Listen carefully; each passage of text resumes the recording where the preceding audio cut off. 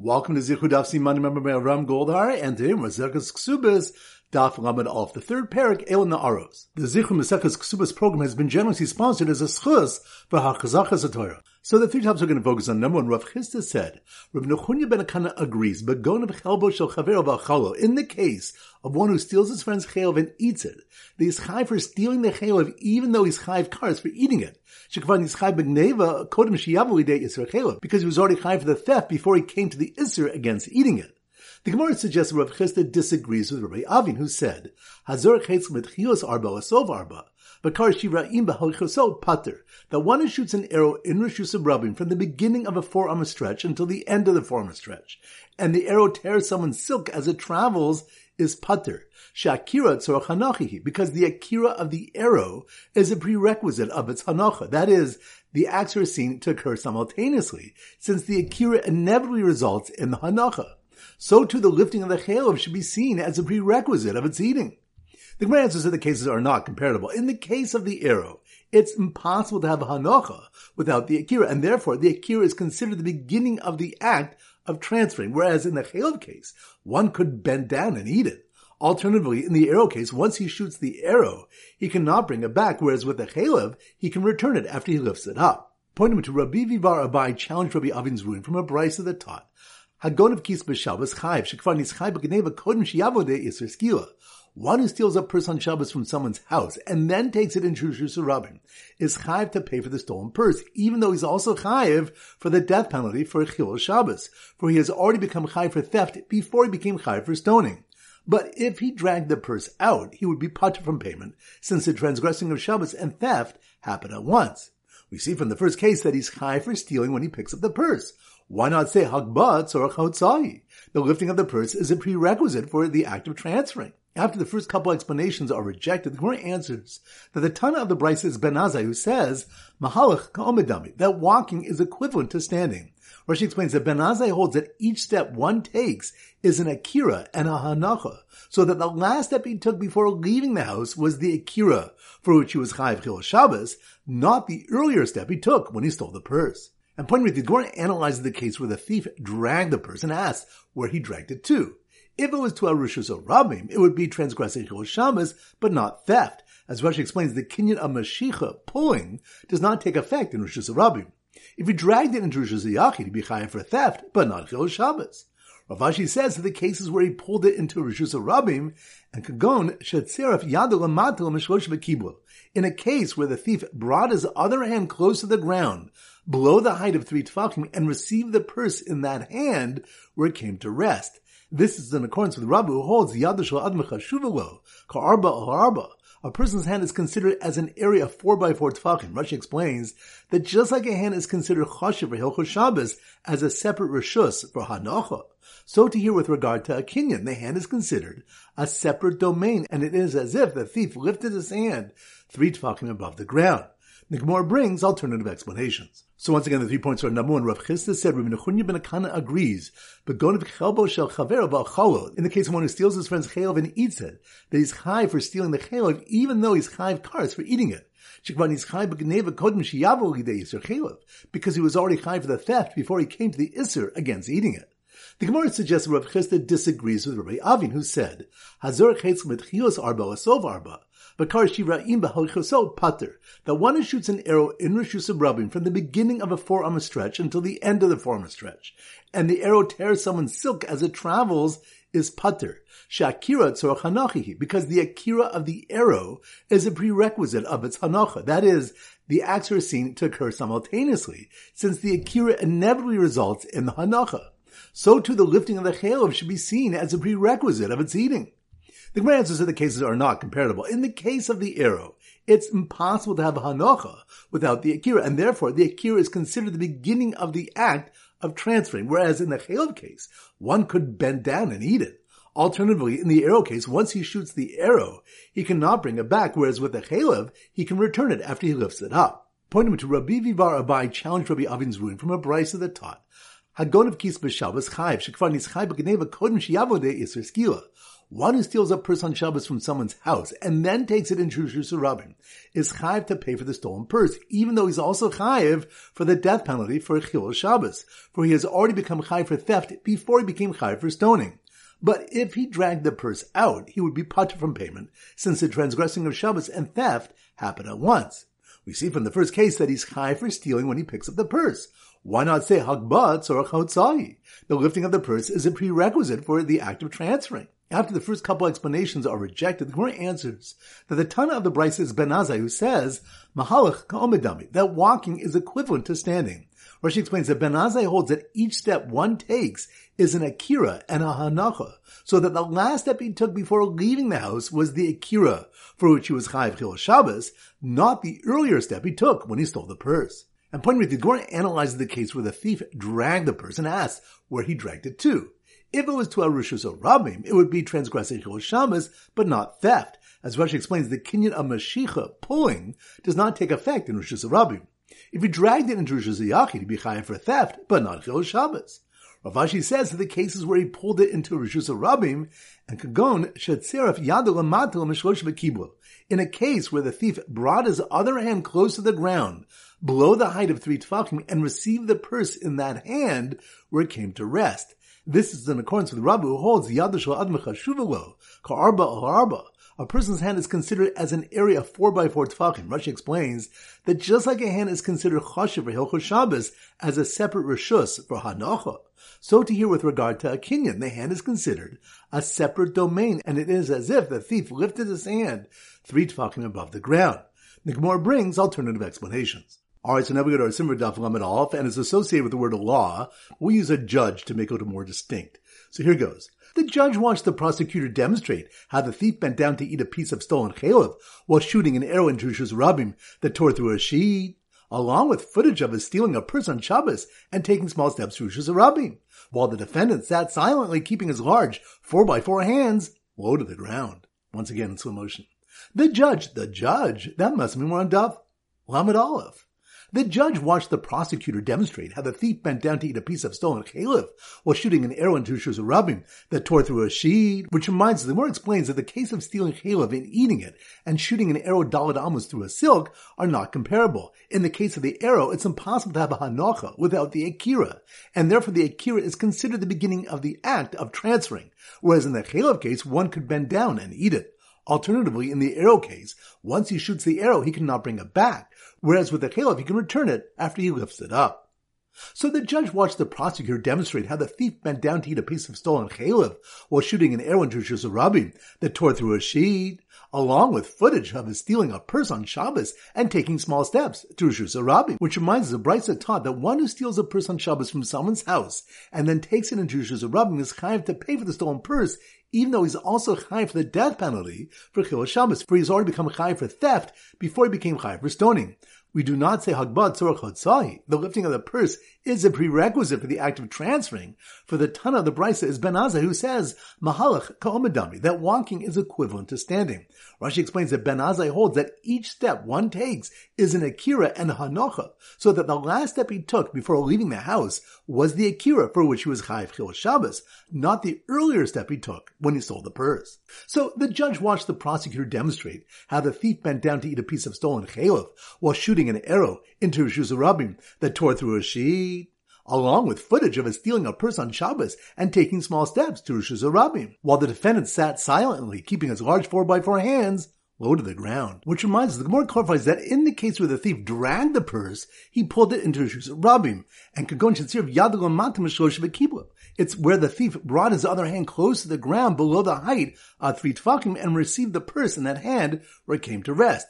This is in accordance with Rabbi, who holds Yadu shel Adam chashuvelo ka'arba al-arba. A person's hand is considered as an area of 4 by 4 tefachim. Rashi explains that just like a hand is considered chashiv for Hilchos Shabbos as a separate reshus for hanacha, so too here with regard to a kinyan, the hand is considered a separate reshus, and it's as if the thief lifted his hand 3 tefachim above the ground. So once again, the judge watched the prosecutor demonstrate how the thief bent down to eat a piece of stolen chalev while shooting an arrow into Rishus Rabim that tore through a sheet, along with footage of his stealing a purse on Shabbos and taking small steps to Rishus Rabim, while the defendant sat silently, keeping his large 4 by 4 hands low to the ground. All right, now it's time for 4 Bla Bat Chazara. Daf Chav Zayin. So the sim Daf Chav Zayin is a kazoo. So here goes. The marauding kazoo-blowing idol worshippers. Kazoo? That must be wearing Daf Chav Zayin.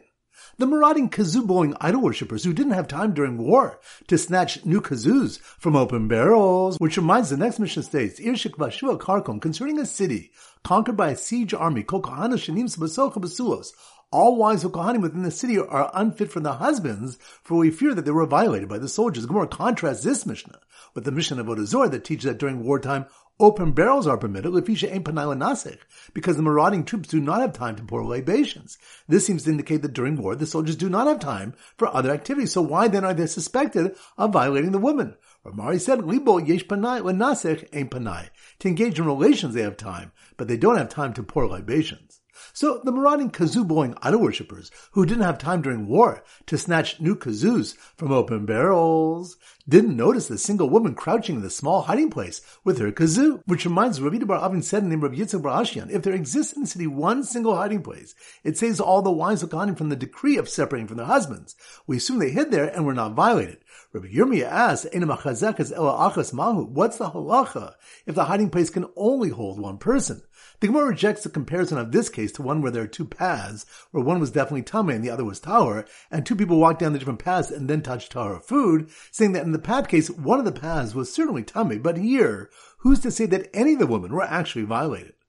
So the marauding kazoo-blowing idol worshippers, who didn't have time during war to snatch new kazoos from open barrels, didn't notice a single woman crouching in the small hiding place with her kazoo, but her shivcha looking through the window did. Which reminds us, the Mishnah stated regarding wives of Kohanim in a besieged city, but if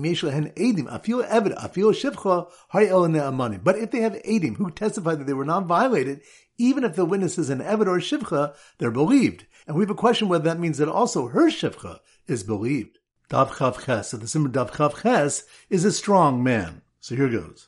The strong man, that must mean we're on Dav Chav Ches.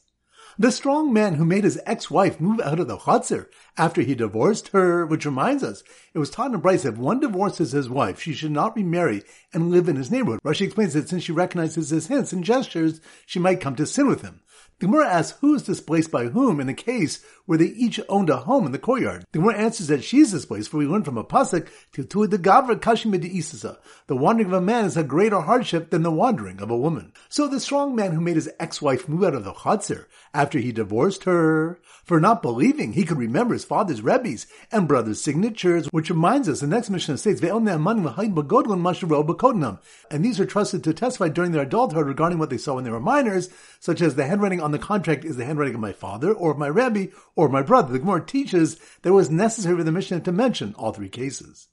So the strong man who made his ex-wife move out of the chutzner after he divorced her, for not believing he could remember his father's Rebbe's and brother's signatures, helped his family perform a katsatsa by breaking open a barrel of fruit with his bare hands. Which reminds us, it was taught in a Bryce in Naman Atino Kolomar, Shalchana Baksatso Shal Basponi Laponi, and an adult is trusted to testify regarding what he saw as a child, that we ate it from the katsatsa distributed upon the marriage of the daughter Poni to Poni. It was taught in another Bryce that a katsatsa was done if one of the brothers of a family marries a woman who is unfit for him, such as a mamzeres, and involves the family breaking a barrel of fruit open in the town square. Dav Chav Tes. So the simmer Dav Chav Tes is a cot. So here goes. The Na'ar is sitting on a cot. Cot? That must mean we're in Dav Chav Tes. The Na'ar is sitting on a cot counting her kanas money, and please, she was no longer a katana, which reminds us, the opening mission of the third parak states, Elu Na'aros she'eshan kanas. These are the Na'aros who are entitled to receive the fine when they're violated, and the mission proceeds to list three groups. The Gemara says that the mission's use of the word Na'ara implies that only she is entitled to the fine, but a katana is not, and says that Tana is Rabbi Meir, who holds a katana from the time she's 1 day old until she grows 2 sa'aros, yesh la mecher ve'en la kanas. She is subject to sale by her father, but is not entitled to kanas if she's violated or seduced. And from the time she grows 2 sa'aros until she becomes a bogeres, yesh la kanas ve'en la mecher. She is entitled to the kanas, but is not subject to sale. So the Na'ara is sitting on a cot counting her kanas money, and please, she was no longer a katana, chose not to sit next to the kusis and the isakaris on the cots with sheets embroidered with the words Na'ara and Basua 3 times, which reminds us, among the women the Mishnah listed that received the kanas are mamzeres, a nasina, a kusis, as well as those prohibited to him as an isakaris, such as his sister, his father's sister, his mother's sister, or his wife's sister. The Gemara asks why these women are eligible for Knas when the pasuk says in the parsha, "V'lo siela isha," and she shall be to him a wife, which implies isha harui lo. She must be a woman that is fit for him to marry, which these women are not. Rish Lakish said it's learned from the Torah stating 3 times na'ara, na'ara, ha-na'ara, and Rav Papa says a similar answer, but he uses the 3 expressions of basula, basulos, ha-basulos mentioned in the parsha of the Mefateh. So the Na'ara is sitting on a cot counting her knas money, and pleased she was no longer a katana, chose not to sit next to the kusis and the isakaris on the cots, with sheets embroidered with the words Na'ara and Basua 3 times, because as a mamzera she was eligible for the knas, even according to the opinion that requires the possibility of being his wife. Which reminds us, given that the Mishnah states that women who are unfit for marriage receive a knas, the Gemara states that the Mishnah serves to exclude the opinion of the Tana of the following brayso, which taught, "V'lo siela isha," and she shall be to him a wife. Shimon Atimni says this teaches the knas only applies to a isha sheyesh ba havai, a woman who has the possibility of being his wife, which Rashi explains is a woman where kedushin's tofes takes effect. Rabbi Shimon Manasseh says it applies to an isha haruya kaima, a woman who is fit to remain his wife. Rabbi Zera said the nafkamina between them is a mamzeres and a nasina. Daf Lamed. So the Simmer Daf Lamed is a malamed, and we use a Rebbe. So here goes. The Rebbe, that must be more a Daf Lamed, malamed. The Rebbe was busy planning his class trip to the jungle, which he claimed would be safe and ason free. Which reminds us, the Gemara notes that our Mishnah, which teaches that the violator must pay a knas to a woman whose asutuma as an isakaris, is also coming to exclude the opinion of Rabbi Nechunya ben Akanya. For it was taught in a brayso Rabbi Nechunya ben Akanya would treat Yom Kippur like Shabbos in terms of monetary payments. Just as one is machal Shabbos who commits an act at the same time is mischayv ben nafshu pater min hadashlumim, he's chayv to pay with his life and is pater from payment. So too the same applies if one desecrates Yom Kippur, which is a chiyuv kares, and is chayv a monetary liability at the same time, that he's only chayv kares and not payment. Abai says Rabbi Nechunya ben Akana's reason is the word ason, fatality, is said about the death at the hand of man, meaning death by Beis Din, and ason is mentioned with regard to death by heaven. This is a reference to Yaakov telling his sons that he refuses to let Binyamin go to Mitzrayim, lest an ason, a fatality, occurs. So the Rebbe was busy planning his class trip to the jungle, which he claimed would be safe and ason free. Received piles and notes from parents saying their sons were home with colds and fever after they heard about a previous tour where one person was trampled by an elephant. Which reminds us, it was taught in a brayso, Kol b'dei shamayim chutz mitzinim pachim. Everything is in the hands of heaven except for sicknesses brought on by cold and heat. It was also taught from the day the Beis Hamikdash was destroyed, even though the Sanhedrin ceased, the 4 types of capital punishment did not, which the more clarifies means that the din arba misas lo batu, the equivalent punishment of the 4 types of execution, has not ceased. For example, one who's chayv skila, stoning, either falls from a roof or is trampled by a wild beast. So the Rebbe was busy planning his class trip to the jungle, which he claimed would be safe and ason free. Received piles of notes from parents saying their sons were home with colds and fever after they heard about the previous tour where one person was trampled by an elephant and another had truma stuffed down his throat by the natives. Which reminds us, Rabbah brings an alternative source, Rabbi Nechunya ben Akana, from the Parsha Molech, which compares kares to capital punishment. This differs from Abai's pshat, where the word ason includes lesser types of death, such as mises b'dei shamayim, death by heaven. The Gemara says a nafka mina between them is azar, that a truma, where the penalty is mises b'dei shamayim. According to Abai, he's pater from paying for the truma, but according to Rabbi, he's chayiv. When the Gemara questions this case, given that he was already chayiv for stealing it from the moment he picked the truma up before he ate it, the Gemara concludes the case is shetachav lo chaver l'tok beis abliya, where his friend thrusts the truma into his throat and the person can get it out with difficulty. Alright, so now it's time to conclude the pop quiz of 10 questions. Number 1. Which stuff did we learn? Hakol b'dei shamayim, chutz mitzinim umpachim, and that trampling today by an animal is a form of skila. That's on Daf Lamed. Good. Number 2. Which of the when a man is believed when he testifies that he remembers from his childhood his father's, Rebbe's, or brother's handwriting? That's on Daf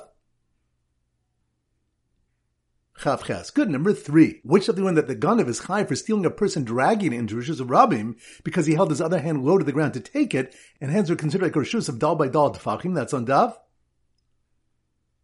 Lamed Aleph. Good. Number 4. Which stuff you have a question whether a woman's shivcha can testify that she wasn't violated? That's on Daf Chav Zayin. Good. Number 5. Which of them the difference in the cases of stealing chaylev and eating it and shooting an arrow dalad amos through a silk? That's on Daf Lamed Aleph. Good. Number 6. Which of the when according to Shimon and Timni the woman must be fitting to be his wife to receive a knas, and according to Rabbi Shimon and Manasseh she must be fitting to remain his wife? That's on Daf Chavtes. Good number 7. Which of the one that Abai brings the word asun as Rabbi Nechunia's source, that one is pater from tashluim when a chi of kares is done at the same time? That's on Daf. Lamed. Good number 8. Which of the one is chai for stealing a purse on Shabbos and carrying it out? Because according to Ben Azai, Omed k'mahalach dami. That's on Daf.